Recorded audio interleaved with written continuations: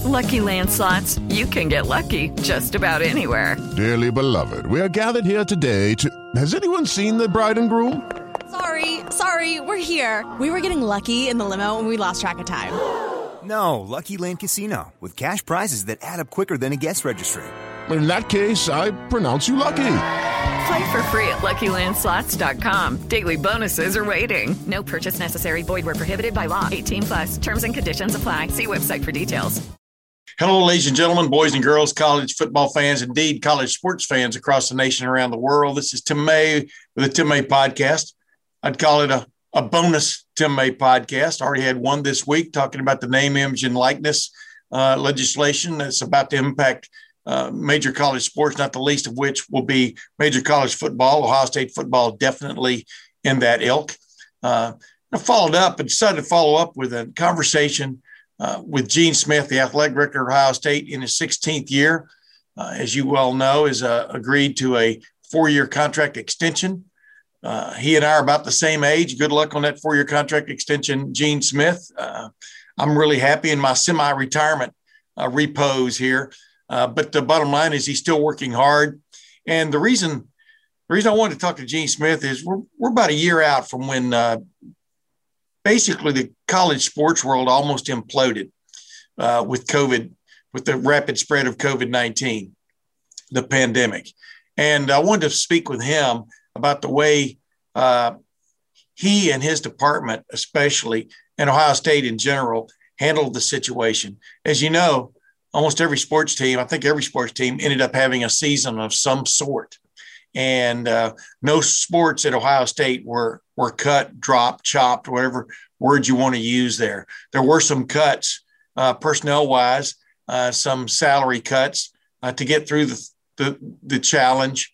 But the bottom line was Ohio State did weather the storm. As Urban Meyer said way back a year ago, the pandemic was going to judge was going to suit and going to judge who were the fittest athletic departments in the nation. And you can see the ones that came through it and got through it and survived from the standpoint almost still standing on almost all their legs, and some who did not. And that's just the way it is in sports, just as in life. But the bottom line is I want to talk with him about that. Also, before we got into that, I wanted to have a conversation with him a little bit about the name, image, and likeness impact, as we've talked about, what it's going to mean to Ohio State athletes, how the athletic administration is going to deal with the name, image, and likeness challenge that now athletes, if in fact the legislation passes and is enacted by July 1, that the student athletes will benefit from. And then, as you all know, I mean, he was at least a mentioned candidate for the Pac-12 commissioner job. I'm talking about Gene Smith was. He talks about that and why, in essence, he, for want of another term, took his name out of the hat and stuff and wanted to stay at Ohio State. It's a really interesting answer. But without further ado, I'll let his words speak for themselves. Here's my conversation with Gene Smith. And like as promised, ladies and gentlemen, here's Gene Smith making an encore performance on the Tim May Podcast. And Gene, I'll just get right into it, man. After the year we've all gone through, with the COVID-19 and the situations that happened across the country. Other than that, I mean, why would you sign up for 4 more years to be the Ohio State athletic director? Because my wife wanted me to. But oh yeah, been there. But no, reality is, Tim. I did consider and look at the Pac-12 commissioner position. It never really got serious. I wanted to evaluate professionally what was the best seat for me to be in order to continue to influence intercollegiate athletics and this environment that our student athletes operate in. And I looked at the Pac-12 position from that position, but then I really considered the fact that Ohio State probably is the best seat because I'm close to the coaches, I'm close to the student athletes, and student athlete feedback is important to me. And so as I deal with issues nationally, I can always have their input or at least represent their viewpoints on whatever committee or whatever issue we're dealing with. So looked at it briefly, not very long. I have some great colleagues in that league, and Pat Chung at Washington State, Martin at UCLA. And most people don't know that Scott Barnes, the athletic director from at Oregon State, worked for me at Iowa State. He was my chief fundraiser. And, then Jen Cohen and I at Washington are been best friends for forever. And then, of course, Mike Bone at USC. And Ray Anderson at ASU. I have so many close friends out there, colleagues, and so that also made it intriguing. But at the end of the day, this is the best place, and I have a vision. I want to keep working for it. Gene, before we get into it, I wanted to talk to you especially about the challenges you basically led the athletic department through, and I know you had input and help from others. But before we get into that, the name, image, and likeness thing that you have, let's face it, the NCAA has not passed legislation yet to okay this. You stepped up with Senator Niraj Antani earlier this week to basically back the bill that he has introduced, the emergency bill that could give Ohio State and other athletes around the state the right to take advantage of their name, image, and likeness, to cash in on it, for want of another term. I think that is a correct term. Right. But you're in other words, you stepped out there and saying, Ohio State and Ohio is going to do this, if you follow my drift. Was that as much to make a statement towards your colleagues around the country, or was it just, like you said, it's also the right thing to do at this point? Yeah, it's the right thing to do at this point. And I really want to appreciate Senator Antani's leadership in this space to try and have state legislation. I was hopeful that we'd already have NCAA legislation that would bring some consistency across this country. And I'm probably, 65 to 70% confident that it might pass on June 22nd, but it might not.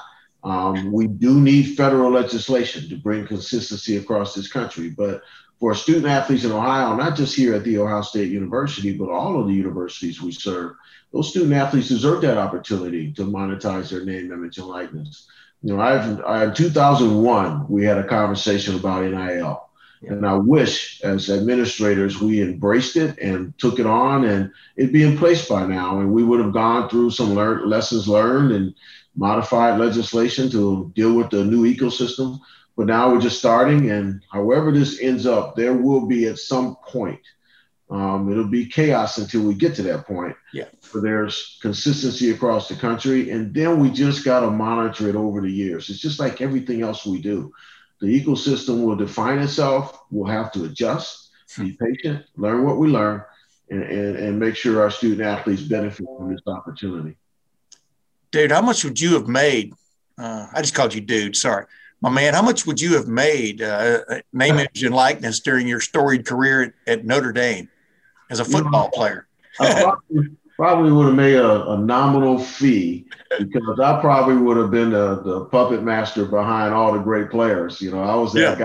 I was a locker room guy, Tim. I was never a starter, but I was, my roommate was Ross Browner, who was, third. He was third in the Heisman Trophy deal, and then he played for the Bengals for a long time. So probably would have created a business plan for him, and all the other players that I was close to, Luther Bradley and all the others. I would have been that puppet master, saying, okay, I need 2% from you, I need 3% from you. I would have been that deal maker. Look how much you would have made off Rudy. No, I'm just messing with you. That's true. I'd probably still be making something off of Rudy. By the way, Ross Browner, I got to cover him when I was covering the Bengals way back then, man. And he was he is a very appreciated football player in the history of the NFL, in my opinion. That guy was tough, but you're right. But then let's just jump into it, though. Before we move on, you do expect a little bit of chaos from this. Because there has to be. This is something brand new. There are going to be people jumping right out of the chute and stuff. And I know you've talked to Ohio State athletes about this, including the football team. But what is your major caution to them moving into this? I had Luke Fedlam on my podcast earlier this week, and attorney real well and stuff. And he's really deep into this thing. He has been for a while, but it's pretty much watch who you associate with, right? As much as anything else. That's it. It's everything we tried to teach them otherwise. Yeah. there's unscrupulous characters out there in our society who will try and take advantage of them in this space. And they have to be more diligent. And the reality is they need to educate themselves and seek advice from people who they trust and know, and who are interested in their betterment and not interested in being a part of the deal. And so we're going to do our best to educate them in that way and try and encourage them to do it the right way, and not so they don't get taken advantage of. And the other piece is make sure they don't overextend themselves. Yeah. And, don't say to a company, I can be at your site 20 times when that's not realistic. And then also to help them understand, I met with one of our teams and I asked how many of them pay their taxes. None of them raise their hands because none of them do their taxes. And so at the end of the day, now you have a different deal with your taxes. You have income. Then we had this past year, we had 162 student athletes who were Pell eligible. So they need to be careful that their earnings don't trigger a different status for them relative to their Pell eligibility. So there's so many things we just have to teach them. And that's why I embrace this as an educational opportunity. Everybody's looking at the money. I get it. But I really think that this will help us have the attention of our student athletes because they're going to want to learn.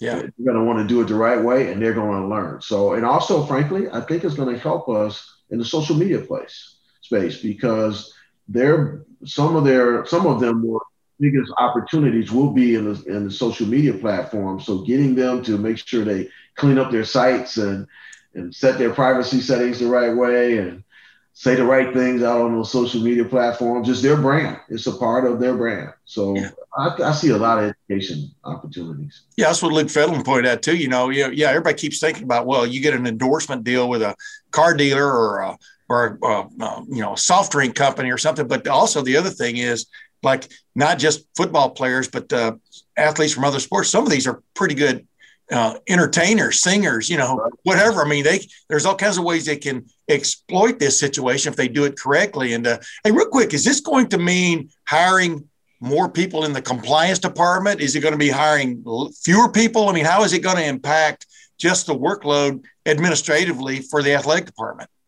No, we have a team in place of existing staff members led by Carrie Hoyt, our senior associate athletic director, and she's leading our NIL initiative called The Platform.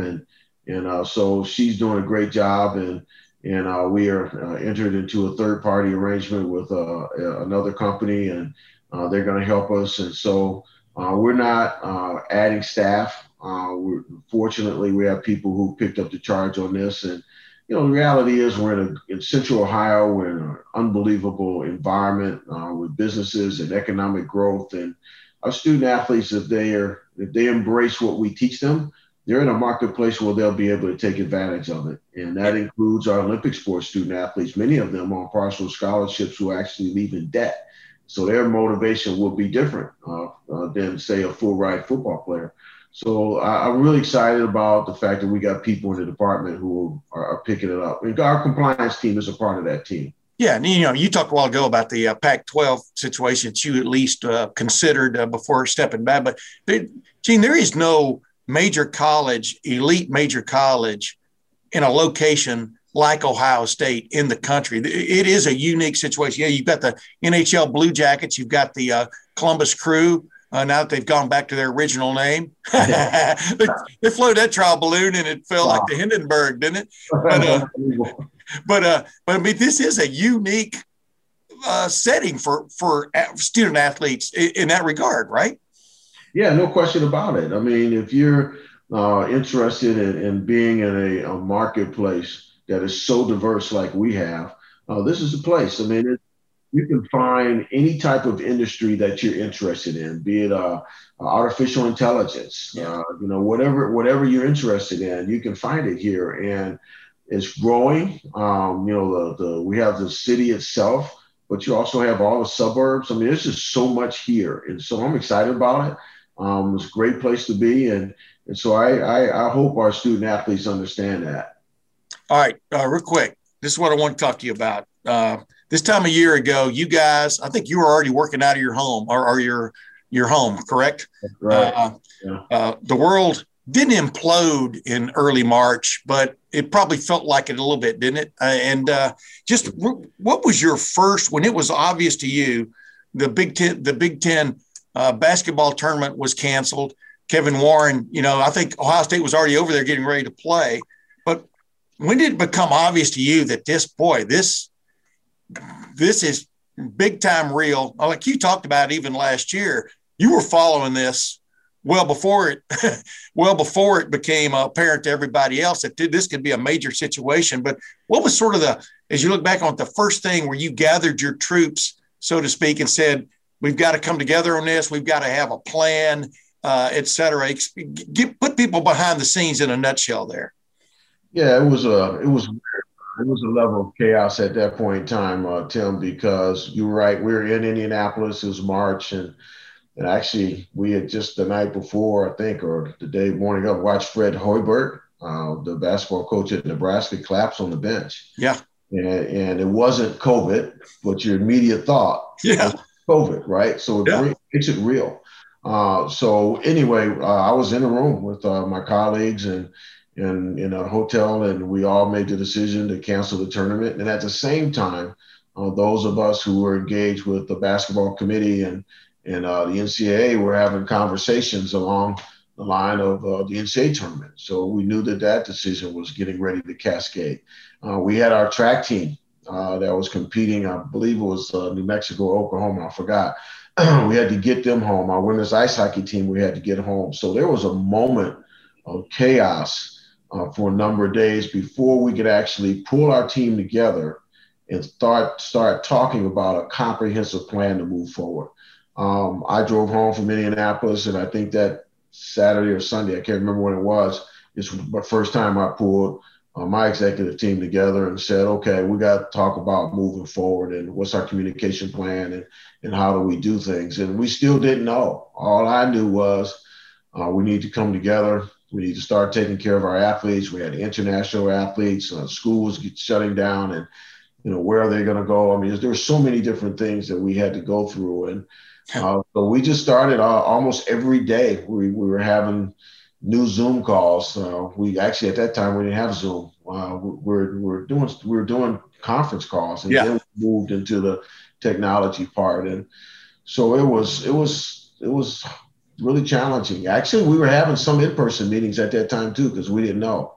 Did you sleep much then? I mean, I would think you woke up every day. There was a new challenge, and people can think, well, it's real easy. You just go A, B, C, and D. No, there was no A, B, C, and D. If you remember correctly, I told you early in that you need to be keeping notes for a book or something, because this will be a textbook on how to handle things. I mean, everybody should study it. But it was literally every day a new surprise. That's right. No, that's so true. I mean, it was so true. We didn't know. We were leaning on experts. We were listening to the news. We were talking to our medical people. Our trainers were getting information.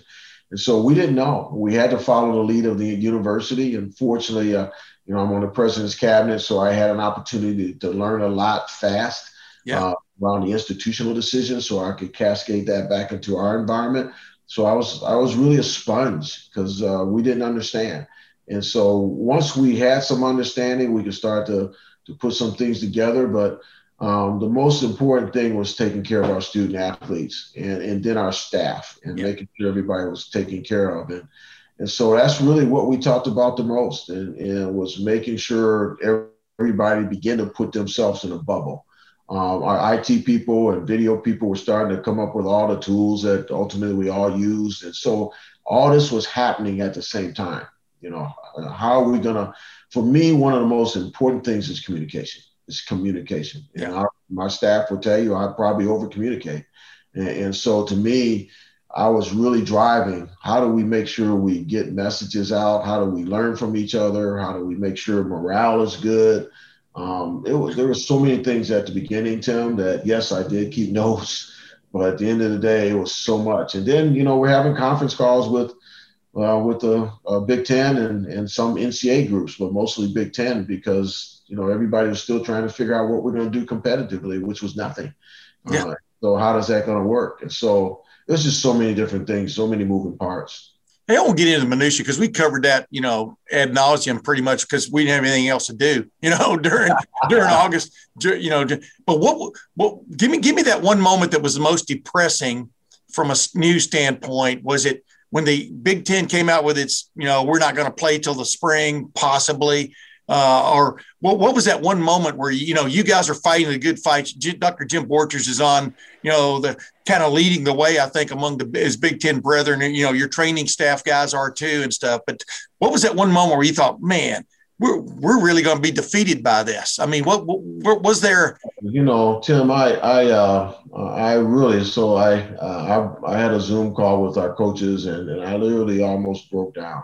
I had to walk away from the video because I thought I had lost. Yeah. This was about counting votes. And so, literally for a number of days, all I'm doing is talking to my colleagues. I'm counting votes, trying to move. This was after the announcement was made that we weren't going to play. It was just trying to move it back to playing. And I'd gotten to a point where I hadn't been there in years, where I thought I had to give up. I thought I had lost. And I had the coaches on the call and I choked up. I almost couldn't tell them. But then, I'm blessed to have an unbelievable wife who's unreal from a competitive point of view. I mean, most people know she was an Olympic athlete, so competitive as hell. She kind of pumped me up along with some of the coaches who called me after that and inspired me to keep going. Ryan Day was one of them. And so, I got the fight back in me.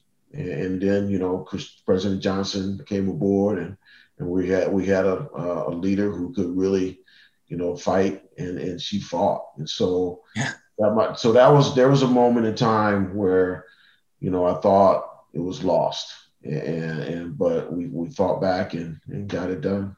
Yeah, when your president though steps up like she did, and you guys were y'all were a power like you should be in the Big Ten at that moment. I know you don't want to take a lot of credit and stuff, y'all don't, but the elite program in the country in the conference sometimes has to lead, right? I mean, I think my colleagues, the athletic directors were united. And at a point we got there.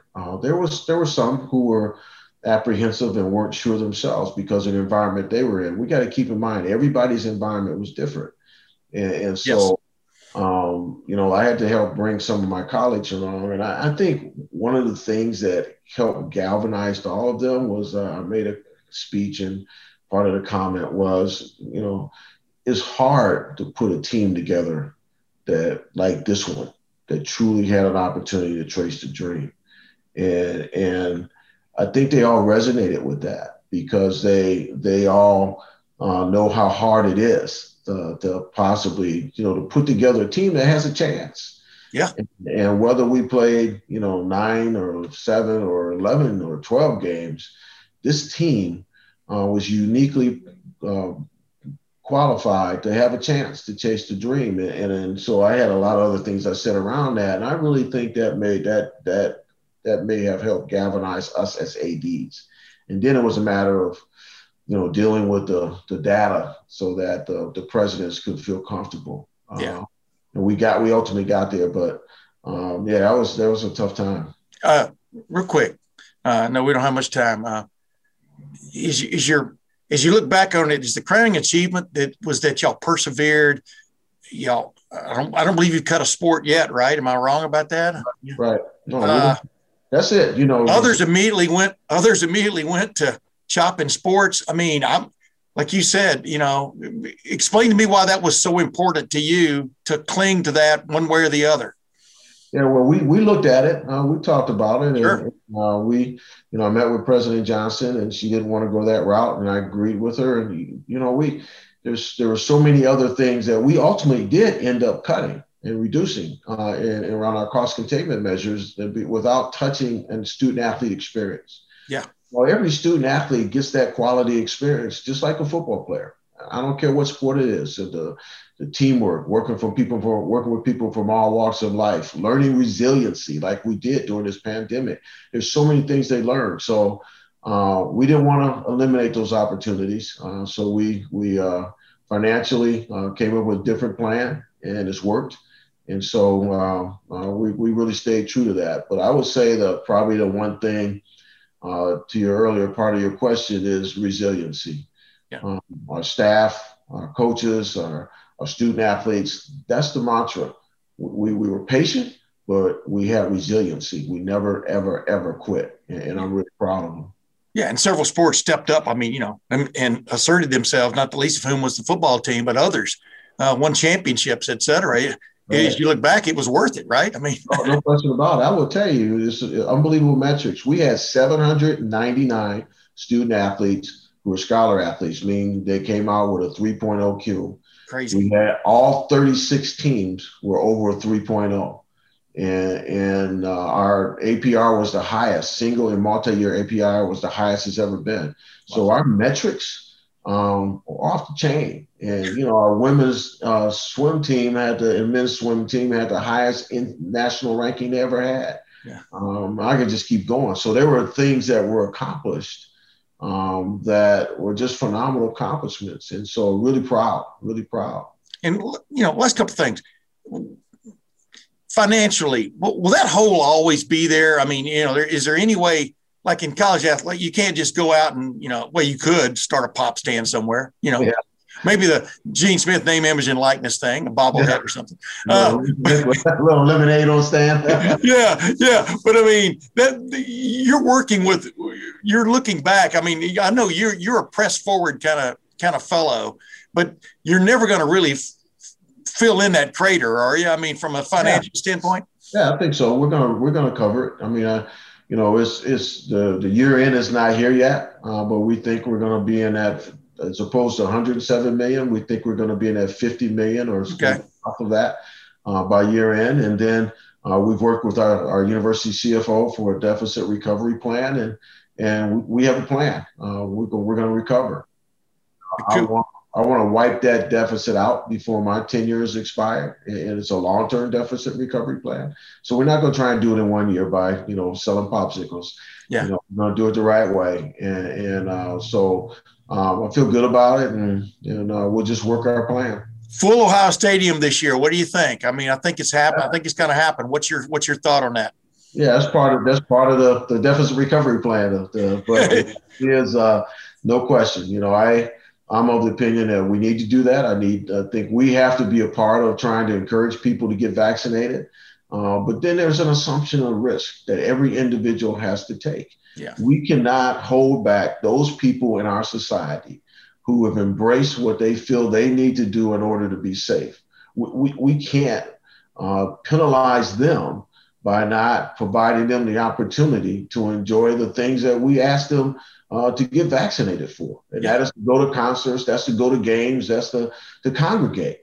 And so I think it'd be disingenuous for us to not focus on having a full stadium and having full arenas. I mean, that's why we ask people to get vaccinated. That's why the governor is doing $1 million raffle deal for vaccinations. Yeah.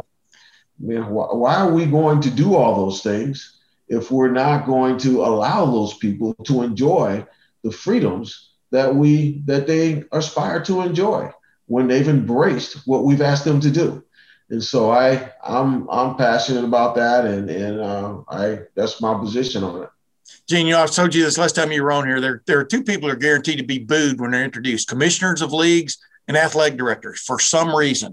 Because you're never making everybody happy, et cetera. But I wanted to ask you this before you go. There are a couple of types of country club members. There's one that wants to get rid of that tree on the 16th hole, that's blocking all the shots. And then, but then there's the other guys, and I put you in this category. You like to be part of the club to work from within if you can, until measures say chop down the tree, but trim the tree is pretty much the first idea. Why is it important? Why has it always been important for you to be I'll call it a member in good standing, someone who will give their input, but you are in the final analysis. You can't just play inter-squad games, you know. You got to play somebody. You got to be a member of the Big Ten. You got to be a member of the NCAA to play for a viable championship, a real thing. Why is that important to you as a person? Yeah, I mean, I think first and foremost, Tim, is respect for people, respect for others. And, you know, I'm a background kind of guy. I really prefer the background. Let my coaches be the leaders, let our student athletes be out front. But I believe that, you know, there's such diversity of thought and opinions and ideas, and we need to embrace that. And but then I'm an old school blue collar guy. You know, I grew up in Cleveland. My dad was an electrician. My mom was a nurse, and we just worked long hours. And I just believe you got to work through things. But the other part of it is, you know, when you have an opportunity to help people be the best that they can be, you just need to do that as opposed to taking the shortcuts. And I'm just not a shortcut guy. I just never have been. You know, maybe sometimes that gets in my way. But I'm just not a shortcut guy. I just believe we gotta work through things. And if you use the collective intellectual knowledge and experiences of others, you're probably gonna come up with a plan to do that. But when you think that you have all the answers, 99% of the time you're gonna make a mistake. And so I don't know. That's who I am. It's just what I'm all about. And as you told us on the Zoom call a few weeks ago, you've also got street cred. You know, there's times I revert back to my east side of Cleveland days, you know, and you know, running from dogs in the neighborhood or avoiding a particular neighborhood because I didn't want to get jumped. But at the end of the day, you don't lose those things. You don't lose your roots, and I think it's important to hold on to those. And so there's times when, you know, I have to, you know, pull that out of the bag. I did that in August a little bit sometimes, you know, on some of these calls. And but, you know, and then the other part it does is allow you to continue to relate to some of the young people who are growing up in those environments. Yeah. Gene Smith, thanks again for joining the Tim May podcast. I hope I didn't take too long, but I always enjoy it. And I always have one more question, as you know, but this time I'm going to put that in the trash can and throw it away. Gene Smith, thank you again, my man. Take care, Tim. Lucky Land Casino, asking people, what's the weirdest place you've gotten lucky? Lucky? In line at the deli, I guess? Aha, in my dentist's office. More than once, actually. Do I have to say? Yes, you do. In the car before my kids' PTA meeting. Really? Yes. Excuse me, what's the weirdest place you've gotten lucky? I never win and tell. Well, there you have it. You can get lucky anywhere, playing at LuckyLandSlots.com. Play for free right now. Are you feeling lucky? No purchase necessary. Void where prohibited by law. 18+. Terms and conditions apply. See website for details.